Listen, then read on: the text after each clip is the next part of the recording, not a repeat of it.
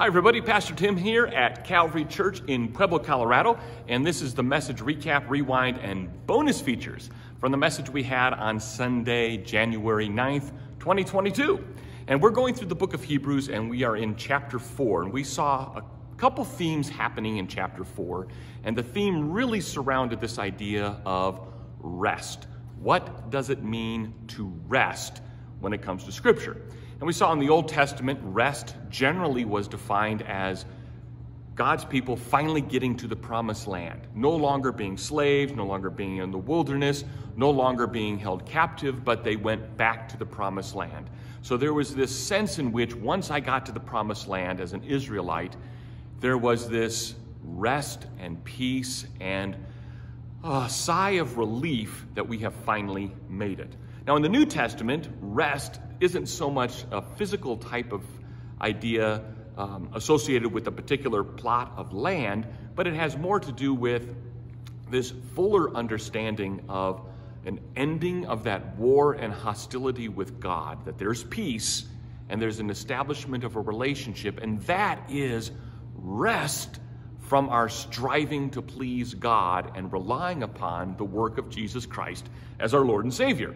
And of course, rest also has this idea of heaven, where we finally get to heaven and we no longer have this battle with sin, this struggle with sin, this temptation and falling to sin, but we now have this complete righteousness of Christ, and we are made holy just as He is made holy in every aspect.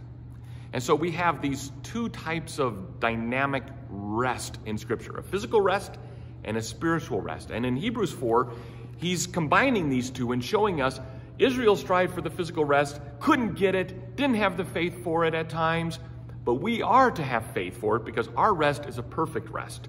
We get to rest from all of our works and strivings when we rely upon Jesus as our Lord and Savior. And we saw that develop in the first 9 verses of chapter 4, and throughout chapter 4, the author still gives us these warnings. And in fact, let me just read the first 2 verses there.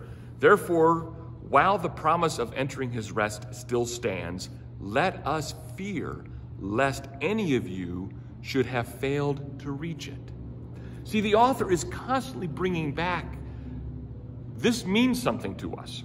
And it has to mean something to you personally as an individual. If not, then you're missing out on it. If not, you're just like the Old Testament Israel, those saints, that church and assembly of God, when they missed out on the physical things, when they missed out on God's physical blessing of a land flowing with milk and honey. They were scared, they were afraid. When they rebelled against God and worshiped idols, then they were taken captive, and they longed for and yearned for the homeland once again. And there's a potential, a very real potential, obviously in the eyes of God, that we can take all of the spiritual things that we have for granted and really miss out on a true, full rest in God's goodness. And so those warnings that we're seeing pop up time and time again in the book of Hebrews is for you and for me.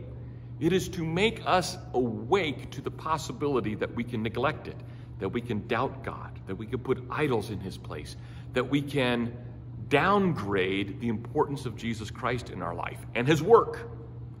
And we can't do that. If we're going to enter into God's rest, that beautiful peace of God that Jesus Christ establishes by ending the hostility of war, that sin and slavery that we were bound to, and the establishment of peace and a relationship with God, we need to take it serious. We need to pay attention to it. We can't just assume, just go with the flow and it happens. We have to strive. And what does that striving look like? And I know this sounds like a broken record sometimes for me, but it is so foundationally important. What does that striving look like? It looks like loving God and loving others.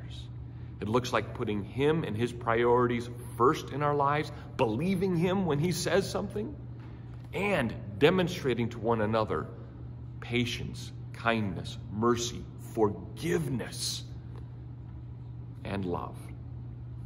And bound up in all of that is how we get our rest. Not only in this life, but a foretaste of what heaven itself will be like. It'll be a glorious, relationship-driven eternity with God as our Father, Jesus Christ as our brother, and one another, believers from all over the world, every tribe, nation, and tongue, declaring that we are brothers and sisters in Christ. So, hopefully that has excited you just a little bit to look at the entire message we had in Hebrews chapter 4 and the songs that just matched it every step of the way. Go watch that service. It's online on our website, calvarypueblo.com. I know it's going to be a blessing for you. Until next time, we'll see you here. Bye.